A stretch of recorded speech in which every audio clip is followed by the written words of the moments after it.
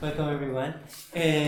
Today we're hosting Maja and Reuben Fowkes book launch of third text. This is part of the IAS book launch series in which UCL academics are intending to have conversations with other academics of other disciplines and other institutions. So I leave it to you and thank you. Thank you. So welcome everyone, we're going to speak about the publication of actually existing Artworlds under socialism, and we gave it another title, which is Another Artworld Was Possible, especially for this occasion, because we want to really think about what kind of artworld it was then and what are the possibilities to think about it today. I just want to say that the publication of the third special issue of the third text was based on a conference Reuben and I co-organized with Kashak Museum in 2016, which was called Contested Spheres, actually existing artworlds under socialism, and that was part of a bigger project in Kashak Museum, which was revisiting the art histories of Hungarian art of the 1960s and 70s, which was later published in the book by Thompson Hudson, Hungarian Art 1956 to 1980, called Double Speak. And Magda was one of the contributors to that publication as well as us. This conference was separate, and it was an invitation to think about how art will really function under socialism, and it was an invitation to think how we can go beyond the binary opposite of official and unofficial art. How can we go beyond the usual narratives of heroic neo-avant-garde and figures which follow the system and so on, to think really how these figures existed in the real situations and how they negotiated the system at the time. And so most of the papers were given in the conference, and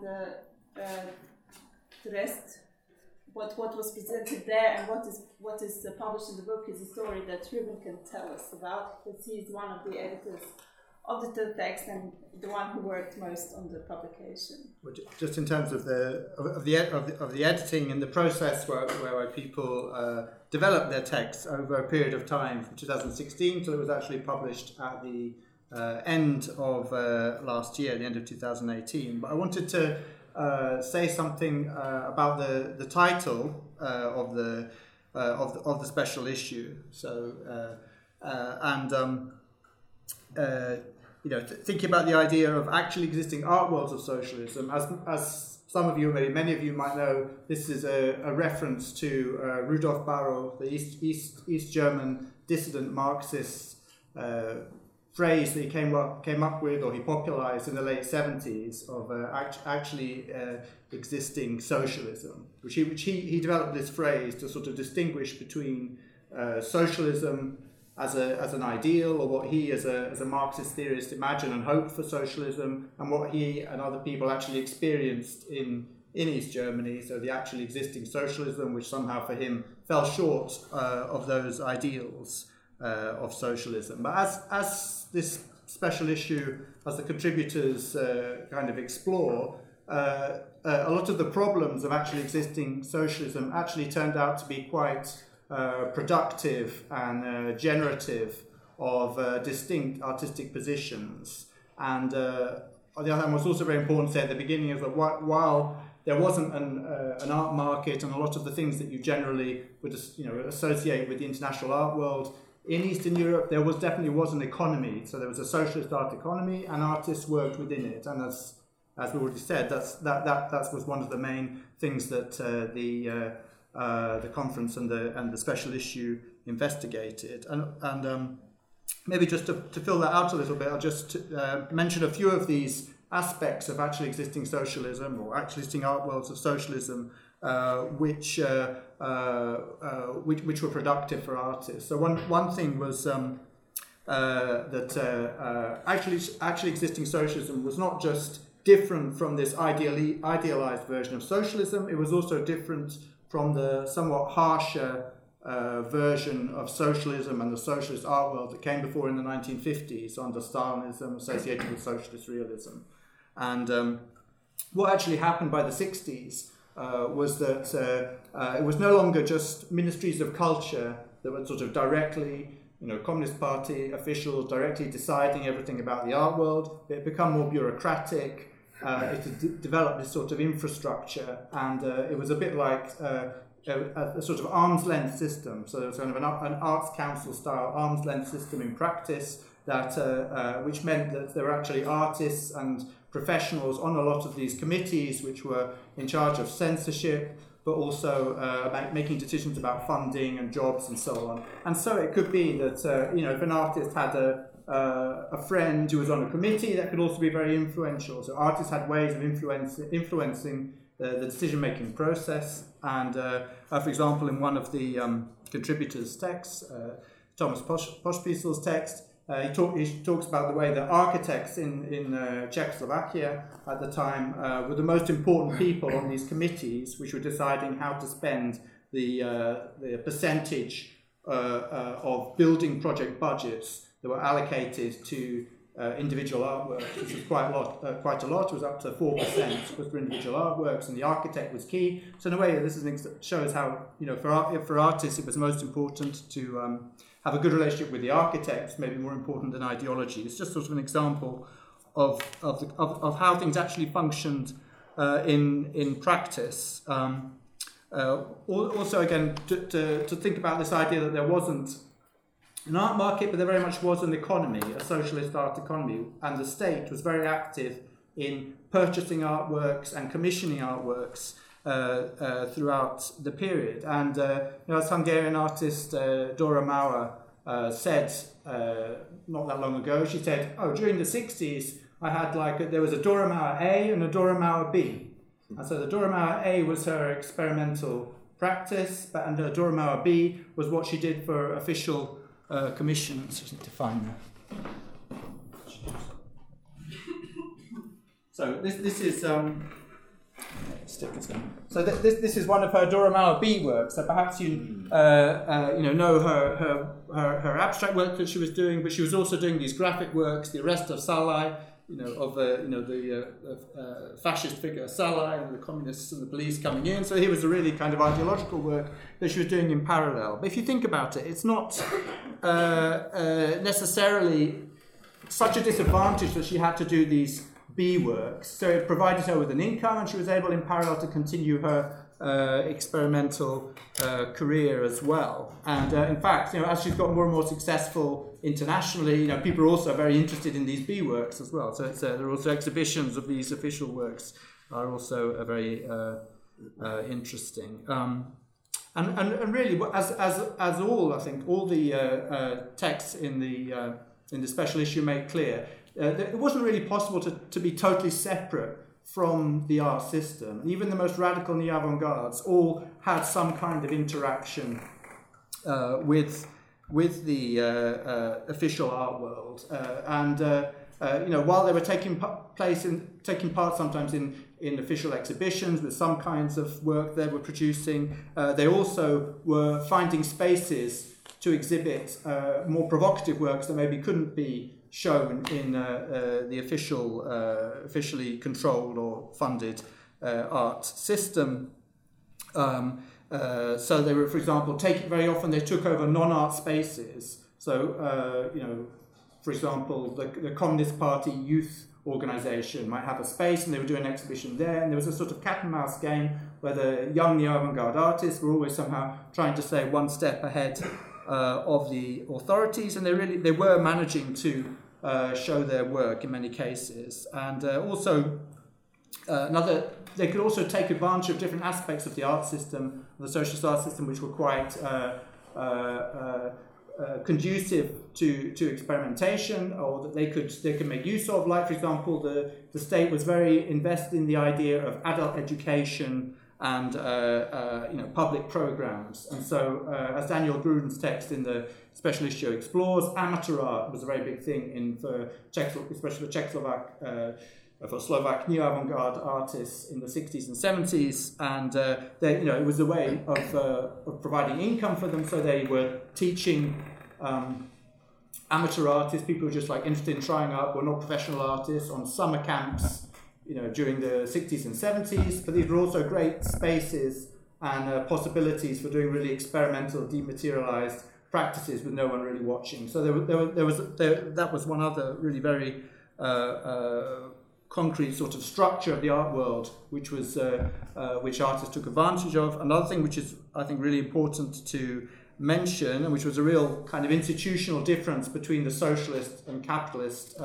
art worlds or art structures at the time, was the fact that artists had the possibility to take part in kind of collective residencies, these colonies that took place in socialist factories. And while in the 50s there was this, basically they were brought to factories to make paintings and drawings illustrating the building of socialism, the heroism of what was going on, and that is like an interesting and worthwhile topic in its own right. But by the 60s, things had developed, and actually going to the factories was about artists having the opportunity to use the materials and the machines of the factory to produce work. And sorry, where the machine moved it. And here. Is this okay? Sorry. And this is quite interesting. This is George Galantai, who is very much well known for setting up, being very involved in the Balaton Bogla artist group, neo-avant-garde artist group in the early 70s. Here you have him in 1980 with his famous work, Homage to Vera Mukina in Budapest's Hero Square, a famous performative, rebellious work. But a year before that, he was at the Dunajváros steel symposium for a week, producing this huge work using the materials and so on. And it's not really necessarily any contradiction between that. That was just how artists found their way through the system that they were faced with. And it's also interesting to know that artists who took part in the Dunajváros symposium had their food, accommodation, all their costs covered, and they also received an artist fee. So it was kind of an interesting situation. And this is as you may have seen, the cover. This is the sort of full width version of the image on the cover of the special issue, and it's Laszlo Lachner's The Protest of Buddhist Monks of Saigon from '65. And in art history, also international art history already now, it's seen as a sort of an important work and staging post for the development of a distinctive East European version of pop art. Especially the way he uses this. The sort of references to mass media representations and where it would have been different prints very often in pop art. Here he's actually hand painted everything. So in terms of art, it's seen as very interesting as a type of pop art. But it's also important to know that it was actually produced in 1965 for very much a state official exhibition of Hungarian artists against fascism. So it was very much like a state commission, and this is a really anti-American, anti-Vietnam war work about some atrocities against Buddhist monks, which the Americans were to blame for in the early 60s. So again, what do you do with that? You have artists who are experimental artists, progressive artists, and on the other side, they're also maybe in some aspects they found some common ground, some commonalities with the official state ideology in terms of international solidarity, for example. And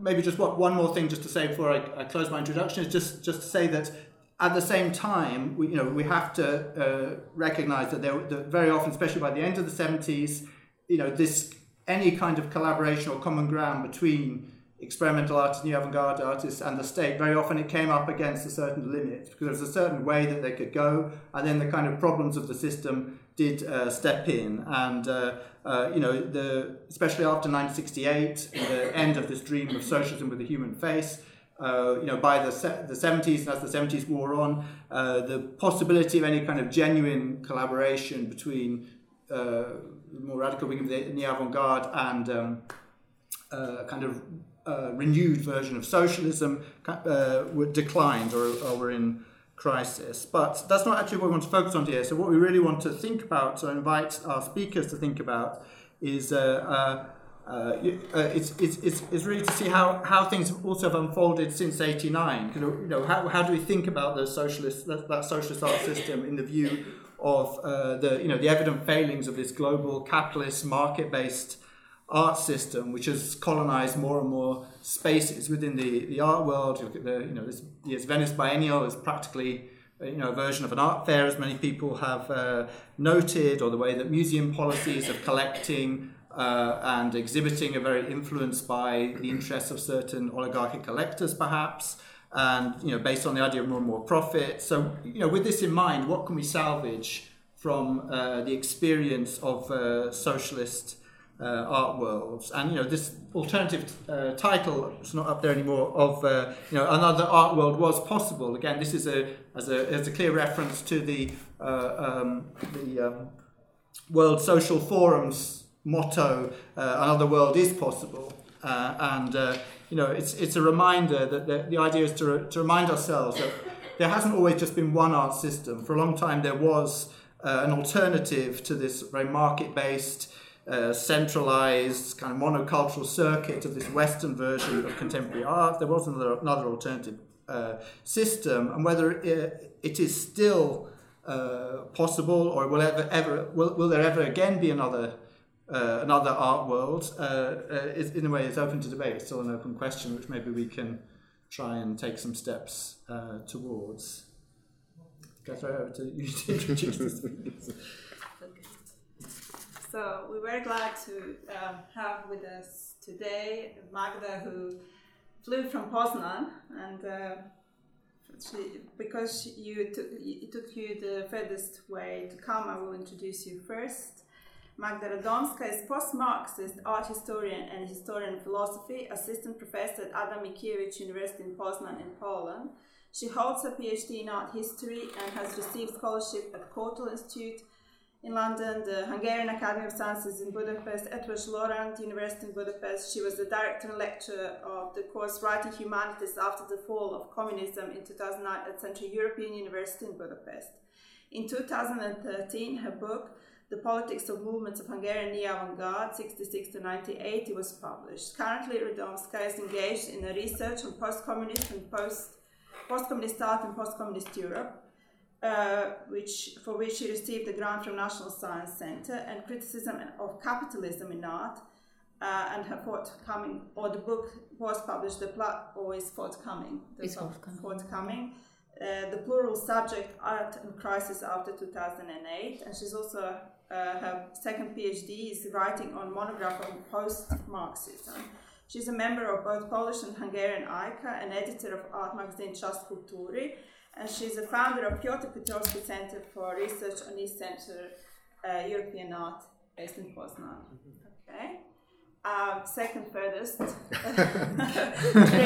tonight is from Anthony Gardner, who came from Oxford, and he's the head of a school at Ruskin School of Art at the University of Oxford, where he teaches contemporary art history and theory, and is a fellow of the Queen's College. He's published widely on subjects including post-colonialism, post-socialism, and cultural histories, and is editor of MIT Press journal Art Margins.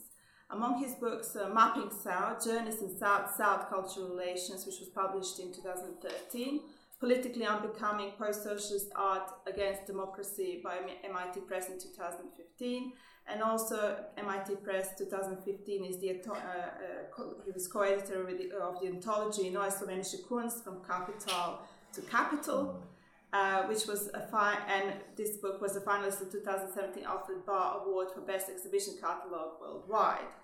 His latest book, which is co-authored with Charles Green, is Biennials, Triennials and Documenta, the exhibitions that created contemporary art, published by Wiley Blackwell in 2016. So, welcome, and very locally, welcoming Marko Ilić, who is a Liverpool Early Career Fellow at UCL SSEES.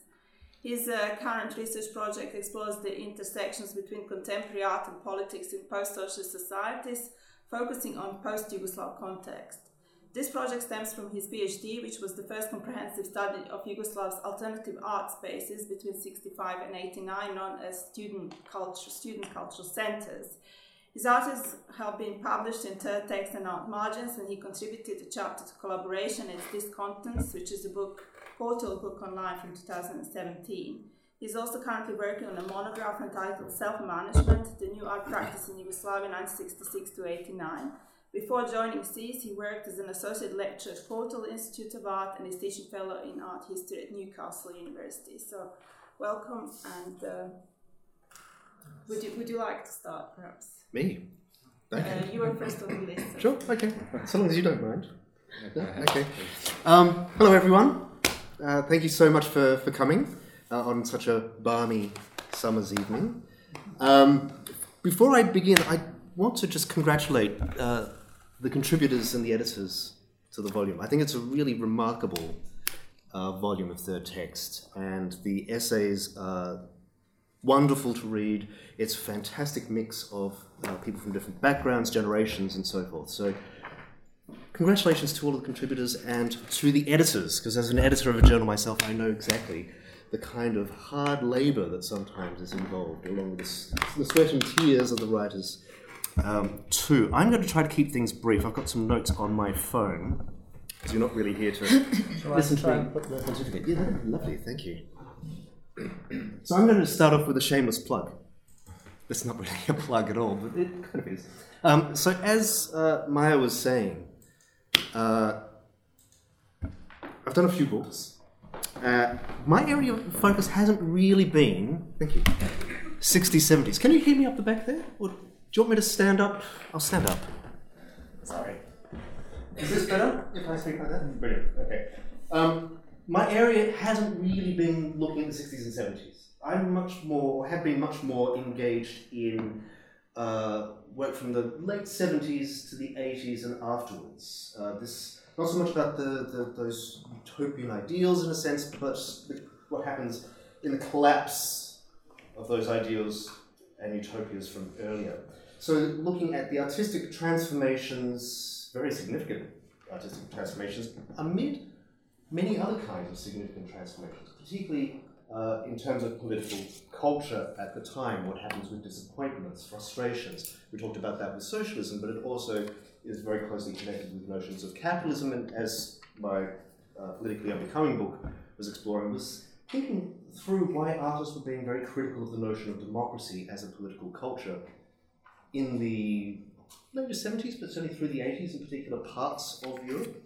And then what the legacies of that kind of thinking, both in art and politics, might be for reimagining what was happening after 89. So through the 1990s, the neoliberalization of Europe, and in a post-9/11, post-invasion of Iraq and Afghanistan, framing of democracy as it was being hollowed out, in a sense, by certain parts of the world. NSK, the group from Ljubljana, that I was connected with the anthology in 2015, was kind of an ideal case study for this, because they had been working through the 1980s and then had to reimagine what they would do once the state of Yugoslavia had collapsed, once the political systems, and as Lily was saying, the different modes of economy had transformed. How did a huge arts organization respond to that situation in order to keep developing their artistic and political cultures through their practices? So that was then. In the time since, I have been much more interested in going back to the later 50s, but certainly the 1960s into the 1970s. I got a little bit tired of the depressive, disappointed side of what was happening after 1980.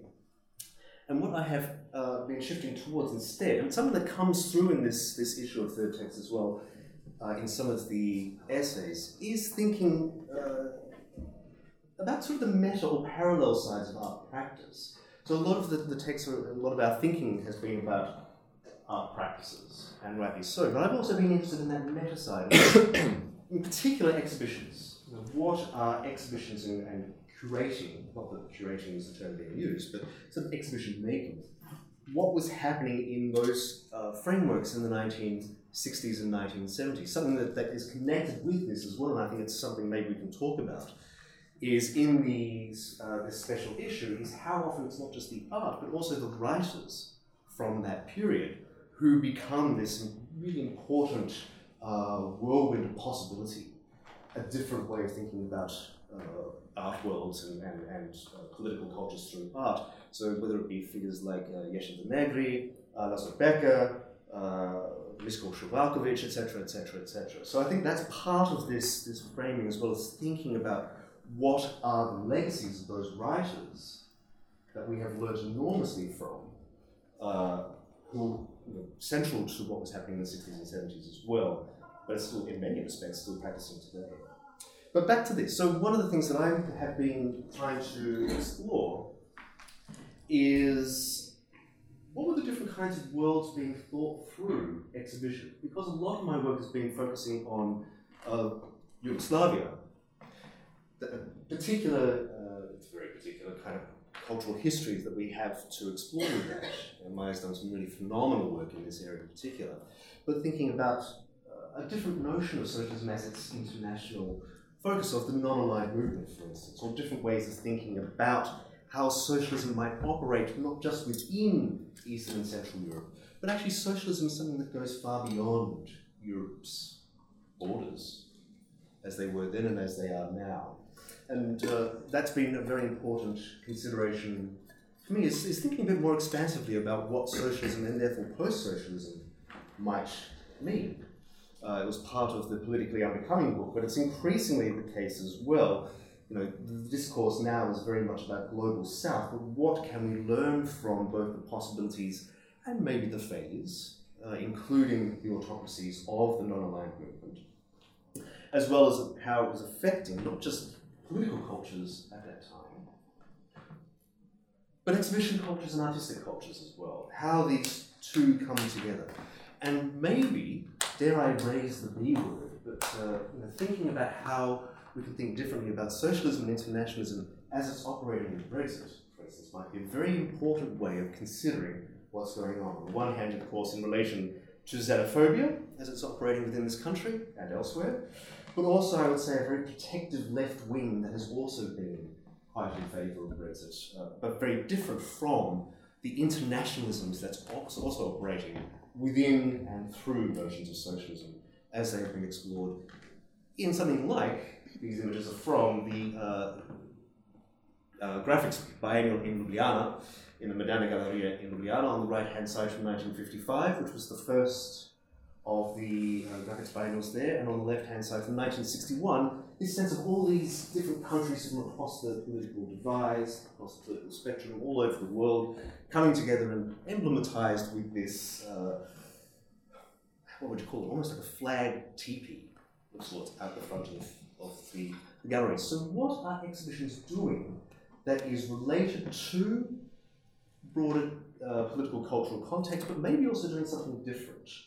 And that has been something that I've wanted to explore, as well as how these histories might not only be affecting the way we think about, say, global art histories or even global politics today, but the ways that might transform how we might approach curatorial histories as well. So a new discipline that's emerging in the last 10 years, 5 years or so, of curatorial histories that maybe is different from exhibition histories, whose work might be part of this framework, why might certain curators or collaborations resonate from this period more than others. And this has been a really interesting thing, again, in relation to Yugoslavia, where a key figure such as Zoran Kržižnik, who you see top right, obviously hopefully you recognize the figure top left, there is not a curator, or maybe he is kind of a curator. That's a controversial statement. So that's Tito. But this figure is Zoran Kržižnik, who is absolutely this embodiment of a kind of intriguing socialist cosmopolitanism in the 50s, 60s, into the 70s. he is in many respects the forerunner for the kinds of global curators that we might be much more circumspect about now.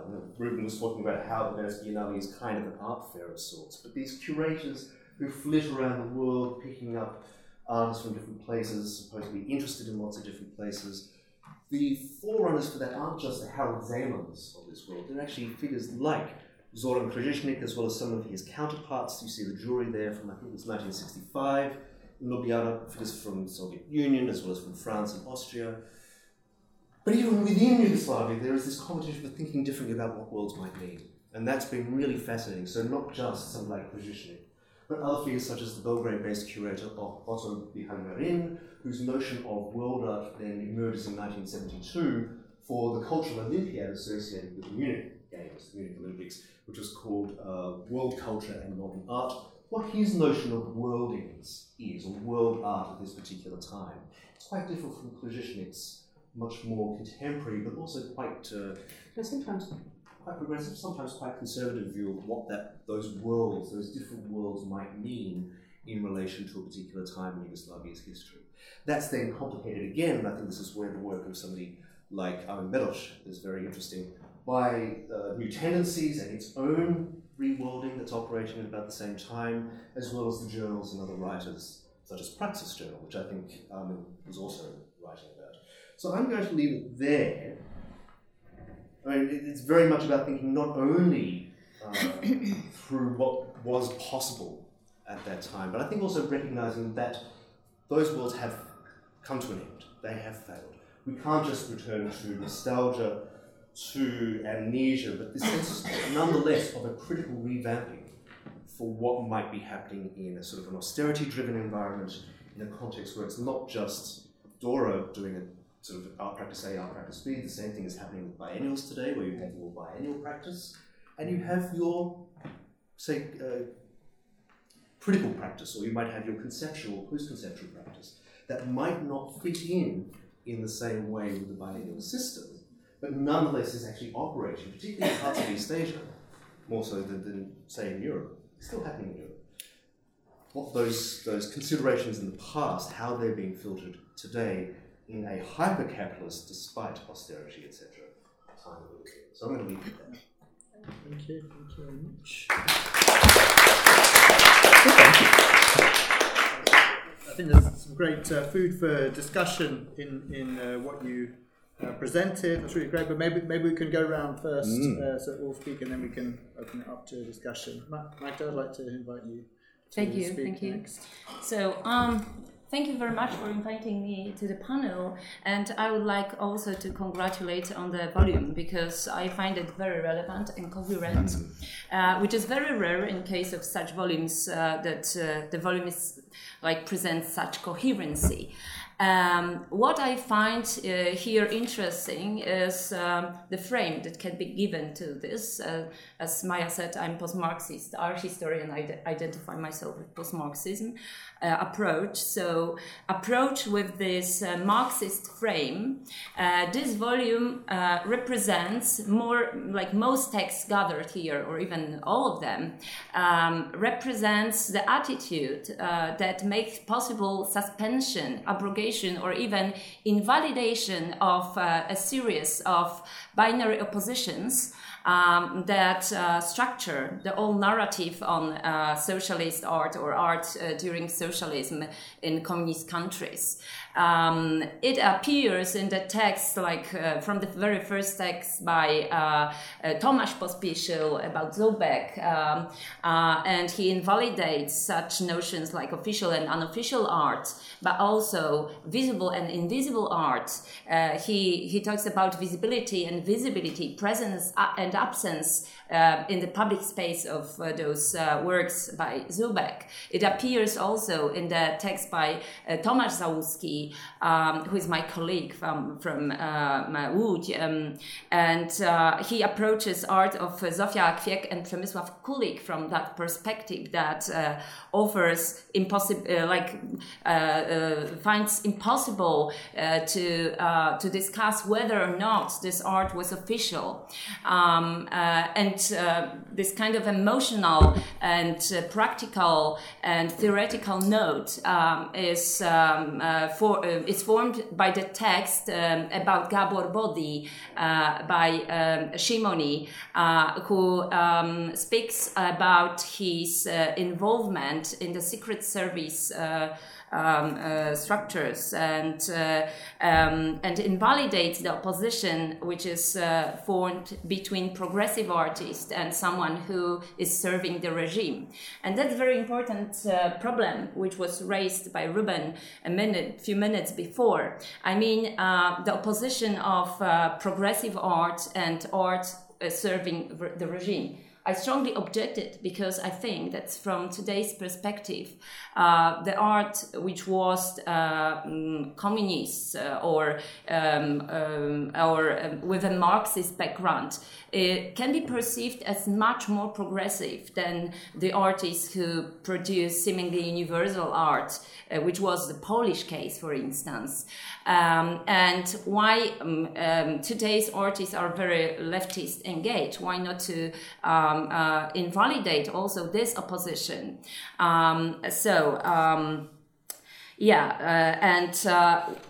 crucial text, the most important text in this volume, I would think of a text of Armin Medosz, who not only in very nice way he somehow refers to the title of the whole volume, because this actually existing states of socialism problematize the notion of the practice, which is also by itself in Marx's text of a dialectical structure is, according to Marx, is impossible to distinguish between a theory and practice.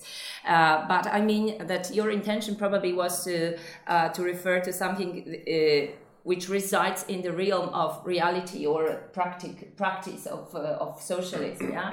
So Medosz not only addresses this issue in his text by referring to the Korczula famous group which was called Praxis, and gathered both Eastern European and Western European Marxist thinkers. In this way, invalidating the status, primary status of Iron Curtain, but also he goes further with his ideas using Marxist. He's the only one who uses Marxism as a tool in his analysis. Tomasz Załuski also had a chance to do it because, for instance, referring, and he did it to a limited extent, referring to Kulik and Kwiek and Kulik, who were openly communist artists. They declared let's say loyalty to communism, and they were really fighting for commissions, which they wouldn't receive so easily, despite their engagement. And here, for instance, he could use the notion of alienation or abolishment of the division of labor, which in case of artists selling it, the title is artists which can be bought or something like this, which could be easily used, but he resigned from that. So I found that this Medosz text is of crucial importance here. And now I would like to proceed and to analyze certain entries that are crucial for the volume as such, I would say. First, your title title, which is very intriguing, and I would translate it to Marxist terms as analyzing the inner contradictions of socialism or communism, because you actually in the introduction use both words, which is not so common among the authors of the volume, which mostly use the notion of socialism. I find it peculiar, but I will elaborate on this later.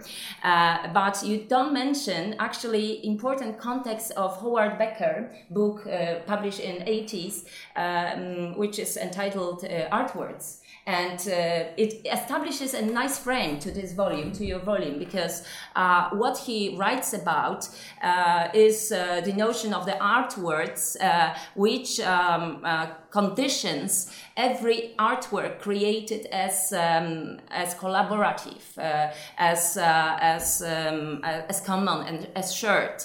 And this establishes a significant background to today's essential narrative on artworks and art laborers, which is a very significant narrative today. I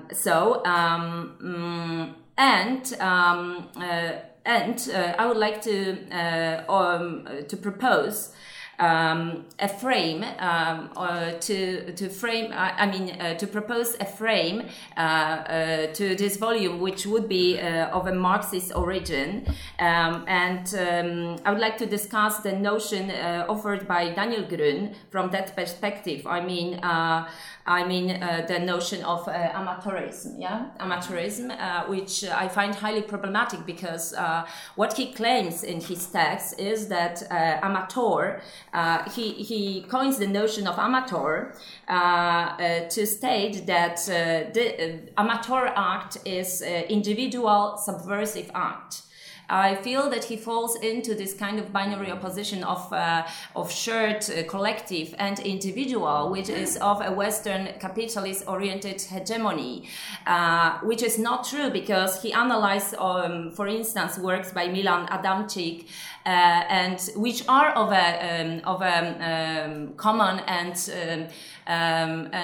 collective nature. With this notion, he could talk about abolishment of the division of labor and abolishment of the class division, but he does not elaborate on that. And also the notion of the network, which also I find problematic, because I know that it has a long history in art history. And for instance, Clara Kemp-Welsh has written her new book on that, and she is aware of this context that I'm going to refer in a minute.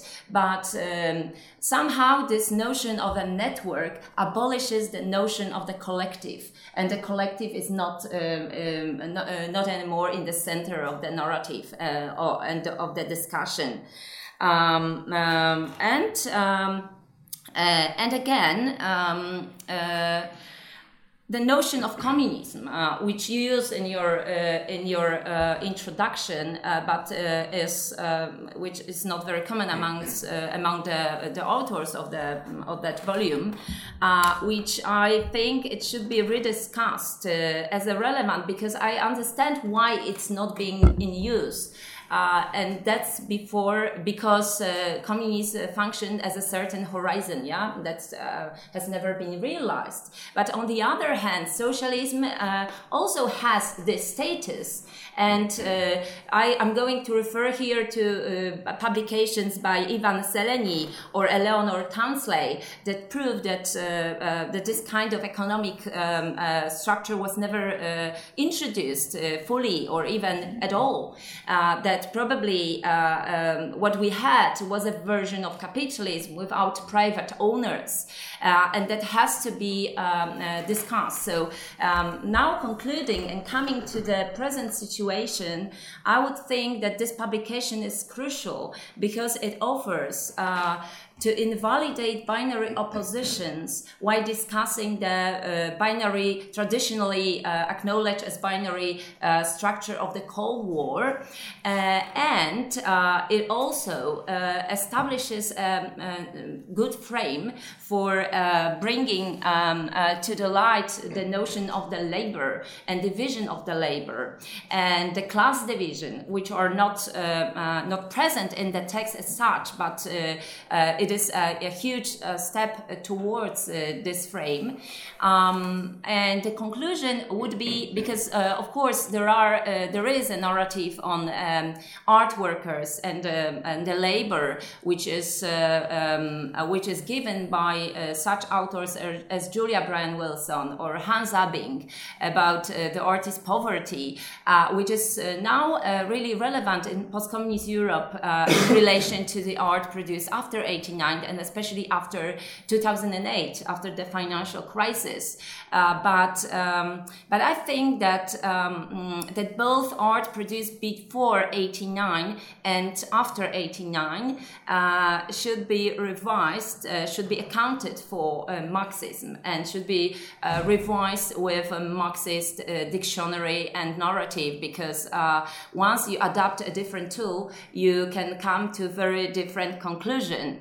And when we discuss Dora Maurer, A and B version of her identity, I need to claim that probably it's really much harder to escape the hegemony of capitalism than it was to escape the word of socialism and communism. And today, I really think there is a strong need to reapproach those narrative with this Marxist background, because many of those artists were, like Laszlo Lachner, were closely related to Marxist background, and that this tool can contribute to reapproach, and therefore I find this volume crucial in this aspect. And thank you very much for that.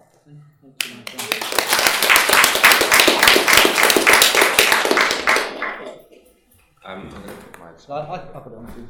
Yeah, I also wanted to thank Reuben for all the hard work he's put into this special issue, and I'm very grateful to have been involved in the project and the conference from which it stemmed as well. So as speakers today, we've been asked to give a short 10-minute presentation which reflects on the kind of significance of this journal with regards to the existing kind of narratives on art from socialist Europe in the 1960s and 1970s, and also to try to contextualize them today and to think about their legacies from a kind of current perspective. So as a kind of point of entry into the discussion, I thought I'd begin by taking us back to 1979 and this exhibition that took place at Amsterdam's The Apple Foundation called Works and Words. Has anyone come across this exhibition before? Yeah. Some of you might be familiar with the artist who's featured on the catalogue on the right. It's Julius Koller, who's actually featured in one of the essay contributions in the special issue. So according to this exhibition's catalogue, Works and Words was supposed to create a confrontation between artists who share a common sensibility from Hungary, Czechoslovakia, Poland, Yugoslavia, and the Netherlands. It was a manifestation which was focused on the dialectical interaction of reflection and action, of works and words. But before this exhibition took on this seemingly universal, general, and kind of inclusive stance, it was in fact intended to be a presentation of artists from the monolithic and homogenous Eastern Europe.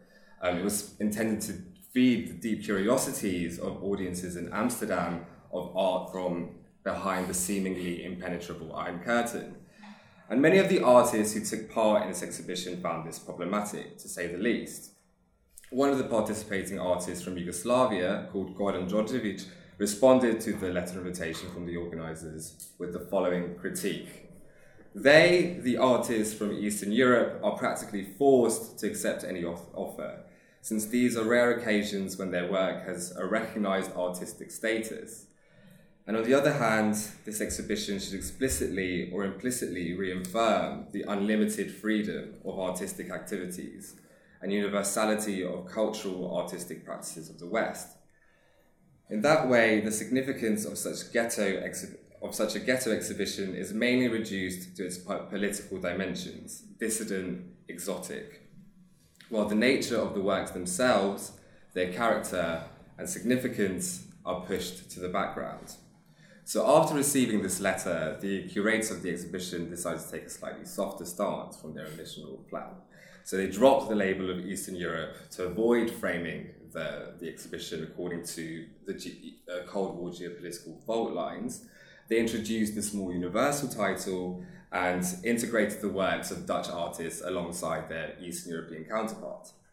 So already in 1979, this Yugoslav artist, Goran Đorđević, had picked up on and critiqued what would become, after the transformations of 1989, the totalizing and all-encompassing Eastern European paradigm, the one which relies on the stable and sturdy opposition between a totalitarian socialist state on the one hand and a suffering, struggling and resisting artist on the other. And in many ways, I think that this gesture kind of prefigures or foreshadows this very famous work, which many of you have probably come across before, Mladen Stojanović's An Artist Who Cannot Speak English Is No Artist. So again, on first impression, this seems like a very straightforward critique.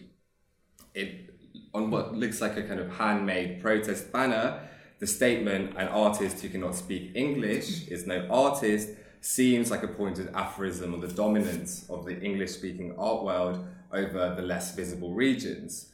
It seems like a cutting commentary on an apparently global art world, which in spite of its claims to inclusivity, denies access to those without the necessary languages and technologies. Although I think that the work's slightly more complex because of how native and non-native speakers actually address this kind of aphorism or this statement. But for a long time, I would say that the stories presented in this special issue were expected to speak English, so to speak, in the sense that they were required to adhere to a very particular set of preconceptions usually bestowed on exotic Eastern European artists as these individuals struggling against repressive socialist regimes and its powerful system of institutions. And it speaks the way that Eastern European art history was historicized since 1989, I think speaks volumes about how very often local and regional art histories beyond the rim of the North Atlantic are adjusted to fit the authority of what still remains a predominantly Euro-American art history, one rooted in very linear and singular kind of concepts of the recent past.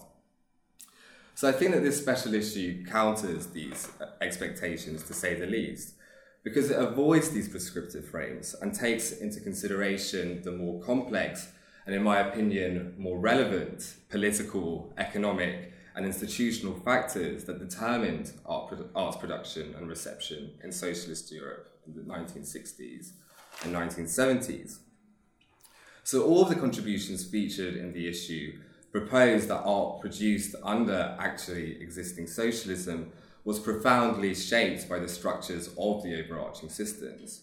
They all take into consideration the everyday functioning of art scenes across the region, which often entailed artists making a range of compromises and working through and within so-called official art systems.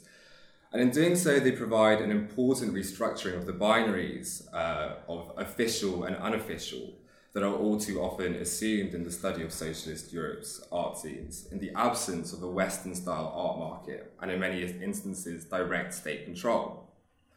But what I found, similar to Magda, particularly striking and noteworthy is how this restructuring is ultimately undertaken through a focus on political economy, albeit to varying degrees. And I think that this turn is very much symptomatic of a crisis which indicates the post-1989 regime of the end of history, which has now reached a dead end, and that it seems that history is very much returning now today. So, to take an example that Magda also referred to, Armen Medoš's study of the international art movement New Tendencies, which emerged in Zagreb in Croatia in 1961, it's interesting how he chose to follow this development alongside some key transformations in the 20th century and the transition from Fordism to the post-Fordist information society. Similar with Tomasz Szałski's essay on Quiquelic duo, which talks about the kind of their engagement with the so-called potboiler art economy in Poland and with official art commissions. And I think that this focus on art's political economy in socialist Europe is important because of the new horizons it might open up to the broader project of globalizing art history. So the questions that arise: how can art history be locally rooted, or regionally rooted even, but globally connected at the same time? It raises questions about how art history can forge and sustain a non-hierarchical and decentralized understanding of internationalism. Because I think that these kinds of compromises or negotiations that artists faced in socialist Europe were not endemic to the region.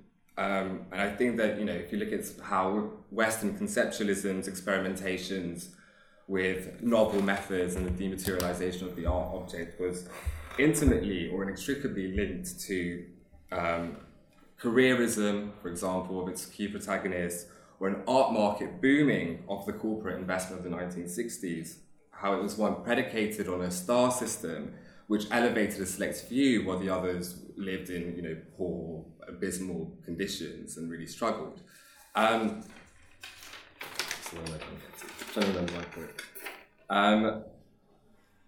I think that, and as Magda said, with regards to Julia Bryan Wilson's study on art workers, she talks about the kind of ambivalence that underpinned class identity in the late 1960s in American art. And so I think that there is a way of kind of globalizing it by thinking about these political economies and trying to kind of expand our narrative beyond Eastern Europe. And I think that this is a really important kind of step in that right direction. And to kind of end my mini contribution, I thought I'd just conclude with a quote from Susan Buck-Morss to think about what the potential relevance of these stories are today. And this is from her essay about the post-Soviet condition. But the argument that I really came to mind when I was thinking about the kind of resonance of this special issue is her seminal book, Dreamworld and Catastrophe, where she's talking about how the Cold War was internal to Western hegemony, how it was not outside of it, or how the socialist experiment failed, at least in part because it mimicked Western developments too faithfully. And so I know it's a polemical note to end on, but I thought it would be a nice kind of, an interesting kind of point of discussion to think about how we might expand these kinds of stories to go beyond the kind of familiar Eastern Europe terrain and linked into something bigger, which is what Anthony's project is trying to do as well through his focus on internationalism. I think that that's also another really important kind of dimension of the essays featured in this text, actually. These kind of international dynamics. I mean, even the essay that's talking about Tamar Sencheby and talking about how his work circulated through photography, but these kind of questions of how artists... Stemberer, sorry, yeah, okay, days. But how artists try to go beyond these national frameworks and kind of how there's also an essay about these exhibitions in solidarity as well. So I think that already there are these kinds of inklings of a kind of broader art world, which maybe we can discuss in more detail in the conversation. Cool. Thank you.